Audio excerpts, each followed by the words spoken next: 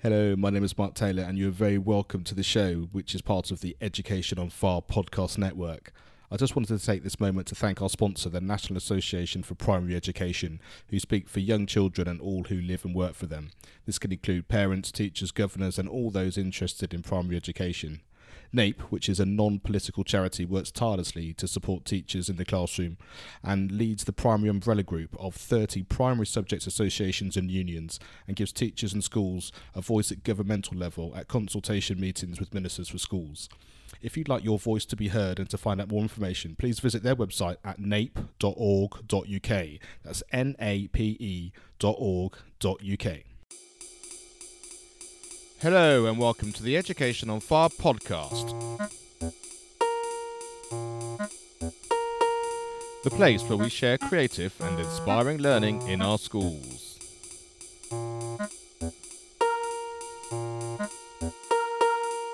Primary Music Special, episode 102. Hello, welcome back to the Education on Fire podcast with me, Mark Taylor, and this are Primary Music on Fire specials, combining our Primary Music on Fire membership site and all the great content and things we have in there that we're sharing with you, and also linking that into some of the seasons that we've been doing, especially our English season in literacy, which we did relatively recently. And today I'm delighted to be joined by Glenn Carter, who's from History Rocks. So I'm very excited to see how this music stroke curriculum fits in and his background and his history. So Glenn, thanks so much for joining us today. No problem. Thank you for having me. So why don't we start with a little bit of background in terms of your professional background, where you're teaching and what you're doing at the moment, and how you managed to get into this amazing History Rocks idea. Right, so I didn't start off as a teacher. I did my history degree and masters, and then I worked in local museums for a little bit, and then moved into teaching from there. And then from there I became the history coordinator, and that's what I've been ever since. And then within school, the school that I'm at, we do sort of class assemblies, which I know are a big thing across the country. But in our school, they are quite a big thing in general. Not sort of just 10-minute show and tell. It's a half an hour West End production style kind of thing with songs and performances and things. So I'd heard a few other teachers telling me about how the former deputy head had written their own songs for their assemblies. I thought, I can go better than that. You just play the piano. I'm going to bring a whole band in. So the first kind of assembly I did was all around fables. So I rewrote the fable of the tortoise and the hare and sort of rocked that up a little bit, which nobody else has ever heard. And then from there, I thought, well, actually, the next assembly I do, if it's going to be a history one, I want to do my own history songs from there. So the next one was about the Stone Age, which has actually become one of the most popular of songs on my YouTube channel, on my page as well, about the Stone Age sucks. And then it just kind of developed from there, really. I wrote one song, and then I wrote another song, and then a couple of people within the school asked me, oh, look, I could do with a song myself. Could you write one? Because we were finding that actually, as the children got older, sort of year 4, 5, and 6, a lot of the music that was out there that was kind of topic-specific was just a little bit babyish, really. So, and I love sort of rock and metal, heavy metal kind of music, so I wanted to kind of expose them a little bit to that kind of side, because I was a little bit fed up with them just seeing rap and pop music kind of thing. So it kind of developed from there. I wrote half a dozen songs, and then I started branching out into things like science and geography, just a few of those. I started the page on Facebook, which was then shared around quite nicely. And then I started taking requests. So if people had requests for things, well, I'd take them, I'd see how viable it was. And then I started moving into, well, actually people want a visual representation, into kind of doing lyric videos. I can do a little bit of animation, but it just takes so long to do. So then it moved into producing these kind of little lyric videos to go with things, starting a YouTube channel. And then I kind of left it for a little while after I'd created sort of nearly about 30 songs in total. And then I've just come back to it in about the past sort of 3 or 4 months to start publishing some of my own historical content, because I'm just so passionate about history.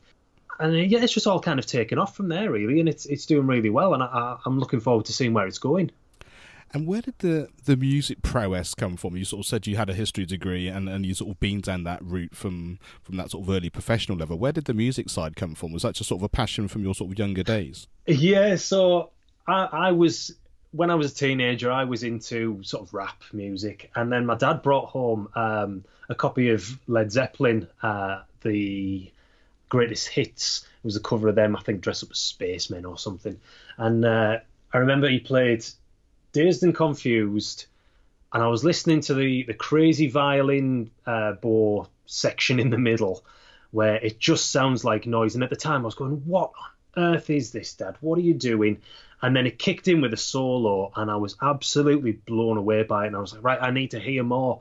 So then he put on Black Dog. I was like, right, that's amazing. I need to hear that. And then he brought home Black Sabbath as well, and I was completely hooked with that.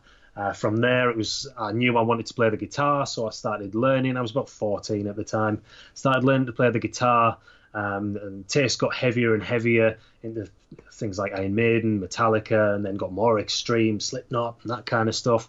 And then I started playing, and I remember my first teaching practice. I'd only been in the classroom a few weeks, literally thrown into the classroom, and I was told, right, you're going to do a maths starter. That's all I had to do. I was just learning on the job, and I thought, right, I'm going to do it. My parents had bought me an acoustic guitar. I just had electrics. Bought me an acoustic guitar and said, right, this is for your teaching career. And I've still got it now. I still haven't actually changed the strings on it from all those years ago, and that needs doing. And I wrote a song about area and perimeter, which actually I've never used again, which I need to do. I need to bust that out, really. And it was the first thing I ever did in a lesson, was sing a song about area and perimeter. I still remember some of it now, area, perimeter, and it was really terrible, but the kids loved it. And from there I thought, right, this is what I need to do. I need to bring this in. And then sort of in my personal life, I started getting into bands and recording bits and bobs, nothing major, just local, but it kind of all stemmed from there. And then I got into sort of a lot of home recording, recording all the guitars, drums and things, started doing a bit of singing. And yeah, it kind of just took off from there, really. It's probably quite hard to tell maybe from where you are, because you are the teacher, they are your passions, they are the things that you do. But I would imagine from a pupil's point of view, it just opens up a whole world of my teacher does this, and this is their background, and this is what they like to do. Despite the educational elements or the sort of the stuff that we can discuss from a sort of a technical point of view, just the fact that it's kind of, wow, my teacher does that's a completely different ballgame, a completely different conversation starter, really. Oh yeah, totally. Like one of the first things that when I get a new class, one of the first things they ask me when I say, right, has anybody got any question for me, is, do you have a YouTube channel? I go, yes, I've got 3 YouTube channels. I've got one just starting off as me, G Carter, which one of my videos on there, Animals of the Stone Age, which again I made just purely for school, but I thought I'd put it up there to share. That's got over 1 million views on it. So I've got over about 1,000 subscribers on that one channel, which, to be honest, I don't really post a lot onto that one. But then I've got my History Rocks channel, I've got my Life Lessons with Mr. C channel as well. And yeah, the fact that we're growing up with a YouTube generation, that hooks them instantly. They're there thinking, oh, right, well, I can go and watch my teacher, I can go and listen to my teacher on YouTube, and then they go and share it with the parents and what have you, and the friends. And yeah, you're right, it becomes a bit of a talking point for them, and my teacher actually does what I want to do as well. And it helps with that kind of home learning, because I can say to them, right, go and listen to this song. We've got this coming up for assembly. This is where you can hear it. Go and listen to it there. I'm sort of thinking about how those conversations go, but like I say, you are a YouTuber. Like I said, there's so many kids who want to be YouTube star and famous and all that kind of thing. And for them to be exposed to the things that they actually have to learn as well, that's the great tie-in, isn't it? It's the fact that it's not doing it for the sake of it. It really is kind of, but we're studying this, and I've got something relevant and something which you're going to enjoy that's too. It. And something that I try to get into them as well is that you can't just film yourself, because part of my kind of role that I've taken on myself within school is because I'm currently a Year 5 teacher, and obviously they're getting to that age where they're starting to want to publish themselves on YouTube and all these various social media outlets, is that I try and find their channels and check them, and then bring it back into the classroom and say to them, right, do you realise that you've done this? You've put your name out there. You've done a video in the inside of your house with a picture of your brother on the background, so I can start to work out all these details. And I kind of try and tie it in from an e-safety point of view, showing them, well, actually, I do know what I'm talking about. I do this myself. And I show them and say, well, actually, look at my videos. You never see my face on these things. Or, you know, there's a couple of them that I do that maybe done throughout school, which is fine as an adult, but I don't ever show anything that would give anybody else away. But then what I also do as well as part of kind of the music curriculum is, because I've got that knowledge in kind of editing music and putting it together, is I'll show them how modern music is actually made. I'll show them recordings that I've done with my kind of history rock songs, particularly something like the Egyptian one about the mummies, because on that one I did a lot of overdubs on that, a lot of different tracks with vocals, getting different layers and different harmonies and things. And I'll show them the different layers, so that they actually get an understanding, because a lot of children don't understand how music is actually made. They think it's just somebody goes in, they do a quick take, and then that's it, it's produced, and they don't realise all the editing that goes in there. And then I tie it into things like auto-tuning, pitch correction, adding effects onto it, panning left and right, and all of that kind of stuff. And then we look at sort of examples in the real world. So I'll find isolated vocal tracks from ordinary bands, things like Nickelback or Metallica, or pop stars like Katy Perry, and I'll show them the kind of level of editing that goes on in them in the real world. So if we listen to something like Katy Perry, Extraterrestrial, I think it is, you know, that when you isolate those vocals and you can find them just free on YouTube. You hear the amount of delay and reverb that's on there and the amount of harmonies that are in there, and you can tell a lot of them have just been copied and pasted.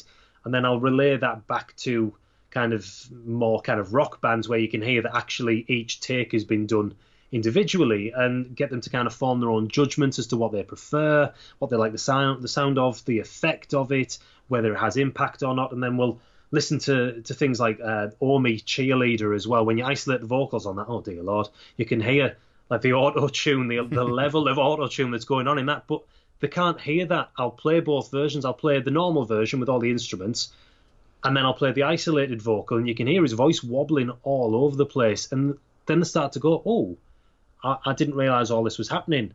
And then I'll tie in with things like lip syncing as well, where people have been caught out lip syncing, and they don't realise that this is a thing. They just think that what they see is real, and we kind of need to show children the kind of the truth behind it, so that they don't have a warped view of the music industry, which obviously a lot of people still have. And I think what this really goes to show, and we sort of talk about cross-curricular and that kind of thing, but yeah. I think in reality it's just about teaching live, which is relevant to the children, isn't it? You know, it's that kind of from just having that sense. You know, history rock sounds like it's going to be some songs related sort of in rock music based on history, and yet we've spent the last 10 minutes talking about, you know, music production, editing, you know, as well as the history side in terms of getting the kids involved in e-safety, and I think when you sort of suddenly understand that actually it's about the breadth of it, not just in terms of cross-curricular in an educational point of view, but in a real life point of view, then I think it becomes more accessible. I mean, certainly from my point of view anyway, it starts to feel like it's relevant in so many factors on a day-to-day basis. Yeah, well, that's it. The beauty of the 2014 curriculum, well, and its curse as well, is that it is so open. So when you look at something like the music curriculum itself, there's only a handful of statements. And to be honest, they're not very specific. It says to learn about and appreciate a wide range of music. That's a statement, you know. But within that, you can do whatever it is that you want. So that's where I've gone with this kind of music production side, is not just listening to music and going, right, Mozart, great artist, great composer, there you go, appreciate it, please, is making it more relevant to the children and bringing it into the 21st century and showing them, well, actually, look, this is real life. This is how the big boys do it. You know, your favourite artists, this is what happens. And again, with things like the history curriculum, with it being sort of fairly open, you can do what you want with it. So I can bring my songs into it. And quite often what I'll do is, if it's appropriate, is we'll listen to the song. I'll put the lyrics in front of the children. And because I've done like a lot of research around the songs themselves and the lyrical content, then actually it is relevant. It's not just a throwaway catchy song just for an assembly. It actually does have relevance to the topic. And we'll sit and look at the lyrics, we'll break them down, then the children generally go off and learn the song themselves. I don't tell them to, but because I'm the teacher and they think it's cool, then quite often if I put it on, they'll just start singing along with it, which is fantastic. But then I know myself, because obviously I've made the songs, I've produced the songs, I've written the lyrics and things. If there's something I want to know, I'll play the song back in my head, and I'll think about the lyrics that I've been singing, that I've been listening to, and then hopefully the children themselves will do that. So I'm trying to kind of build on their knowledge of everything, really.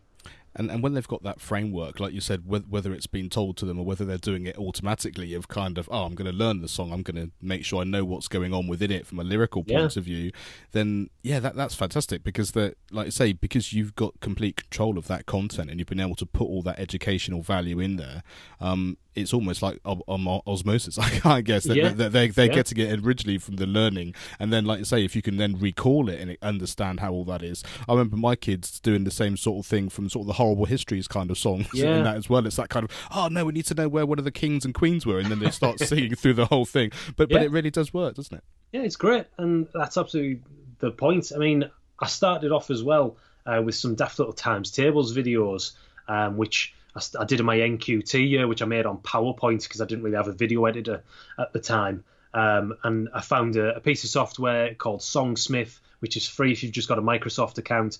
And the beauty of that, I mean, I was able to make my own songs at that point, but the beauty of that piece of software, I don't know, have you ever used it? I haven't, no. Oh, it's fantastic, because what it does is you just choose the kind of style that you want. So there's loads of different styles. There's a load of different sort of little twirly knobs and things on it that you can have a mess about with, whether you want to have a swing feel or not.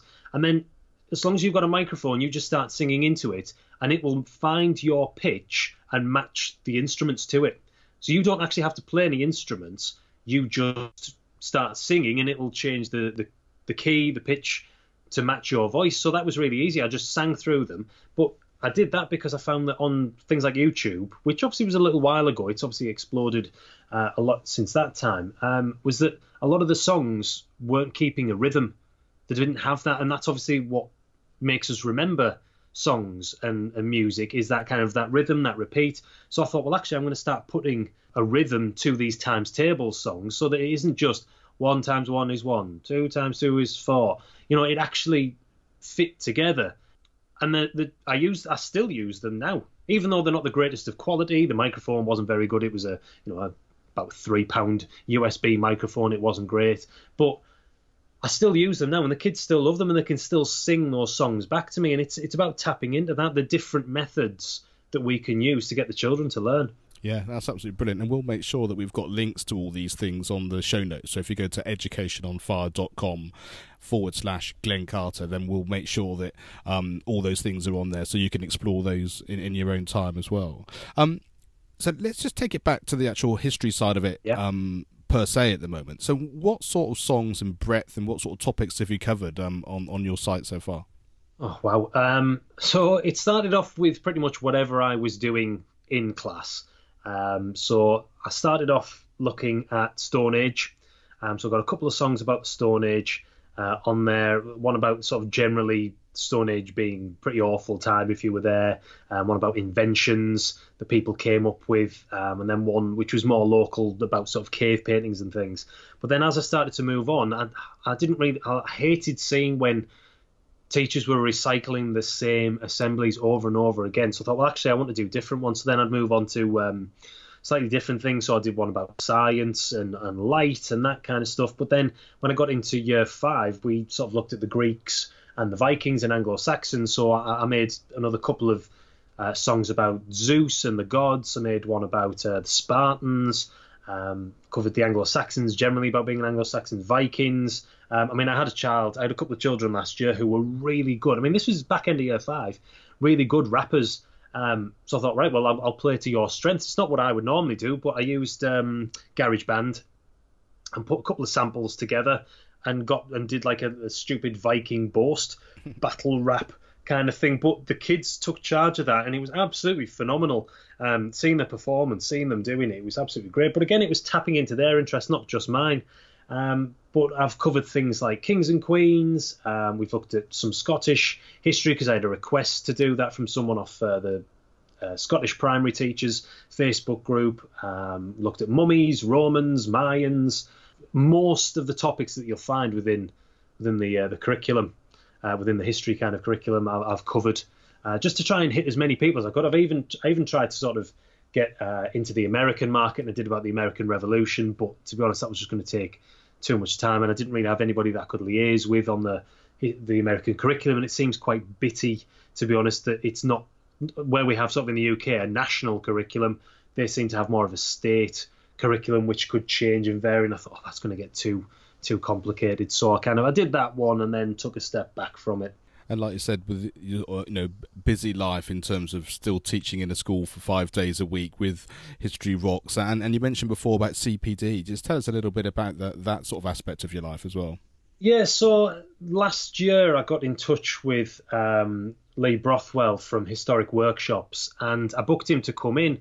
And at that point, I wasn't really massively involved with anything sort of teacher-esque education side of things on Facebook.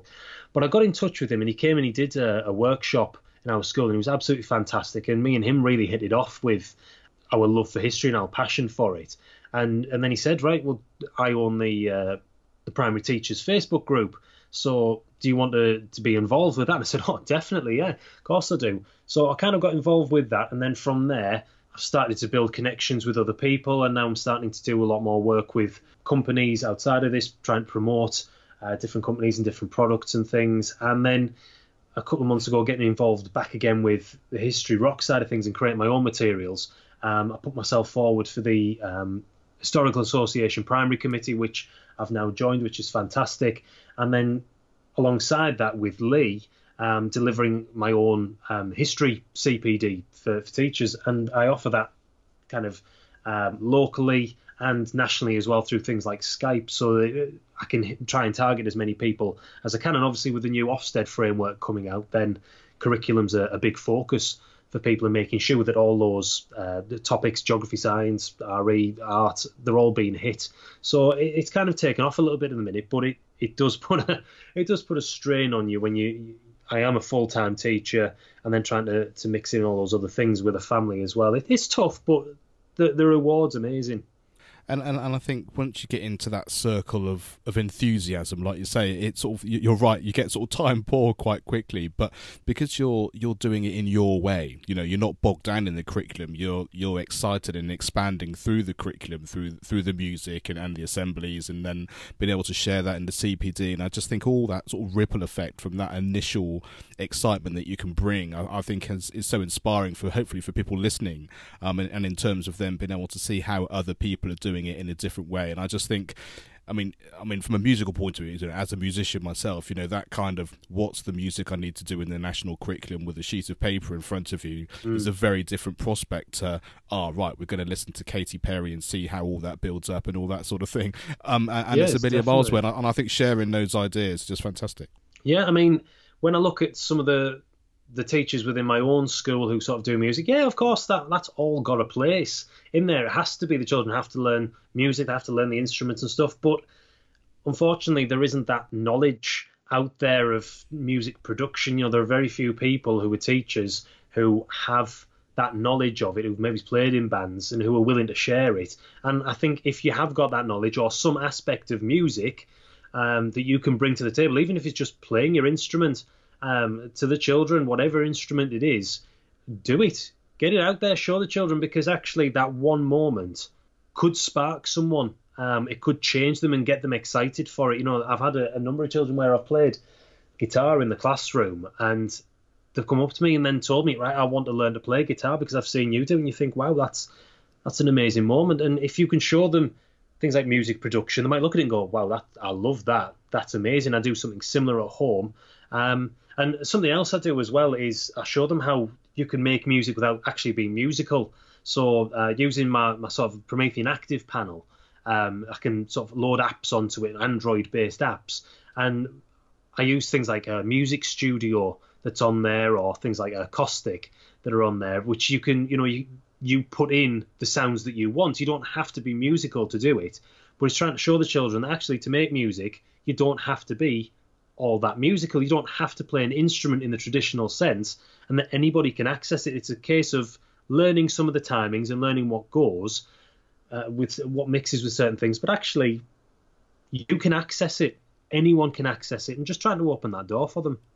I think what I love the most about having sort of chatted to you today is the fact that what's becoming very clear is the fact that when you're authentic and when you're just being you in your classroom or with your pupils or however you're teaching, actually you give something which is a real gift to the children, which of course we all know. But I think the other thing is that if you remember, every year the children get a different person, and so if you can show up authentically in your way, whatever that happens to be, rather than worrying about it has to look like this or it has to look like that or I need to learn this, what is it that you're passionate about? How can you make it work for you? How can you show up and connect with the children on that real authentic level? And that's really the best bit of teaching that you can do, I think. Yeah, totally and utterly. So it doesn't matter whether it's music, history, geography, art, whatever it is that you are good at, you need to show that. You need to demonstrate it. Even if it's something like train spotting, you need to share that with the children. However simple or boring you might think that they might find it, if you're passionate about it and you put that passion in front of them, they will pick up on it. And music's something I'm passionate about, history's something that I'm passionate about. And you can just see it when you say, right, we're going to do music. You see the little fires light up in their eyes when you say, right, we're going to do history. You can see it just lighting up in them when you say, right, we're going to do art this afternoon. Even though I'm not the greatest artist in the world, my TA is absolutely fantastic at art. And, I've passed on some of the lessons. I've said, oh, look, do you want to teach this? Because you know what you're doing with it. And he's put that forward. And then I've seen the children become excited by it. Yeah, I can take them to do a little bit of art and whatever and show them some stuff. But because he was so passionate about it, that got the children there. And it's whatever it is that you enjoy and that you can bring to the table. And even, you know what, sometimes we kind of have to think school and education is more than just the curriculum, because a lot of our children are going to go off to do things that haven't been included in the curriculum. YouTube is not a part of the curriculum. Music production isn't a part of the, certainly in primary, isn't a part of the curriculum. But a lot of our children are going to go off and do those things, and we need to kind of ignite those fires and show them how it's possible.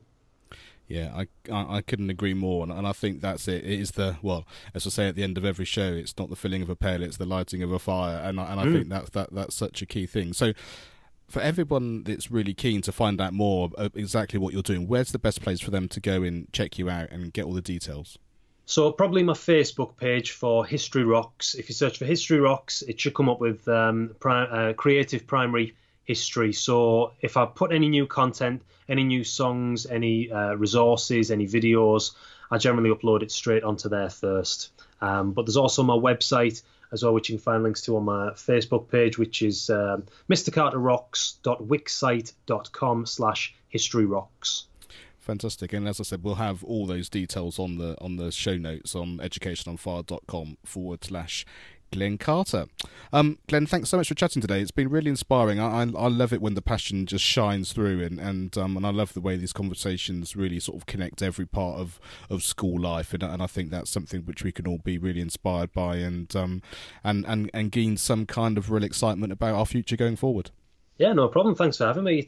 You don't realise all the connections that you make within school until you do something like this. So thank you for making me realise what sort of an important job that we have. Thanks for listening to the Education on Fire podcast. For more information of each episode and to get in touch, go to educationonfire.com. Education is not the filling of a pail, but the lighting of a fire. Do you need help and support in creating and embedding music in your school?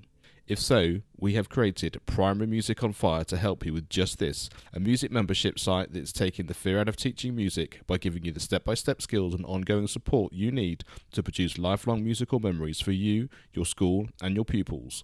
Go to educationonfire.com/primary-music.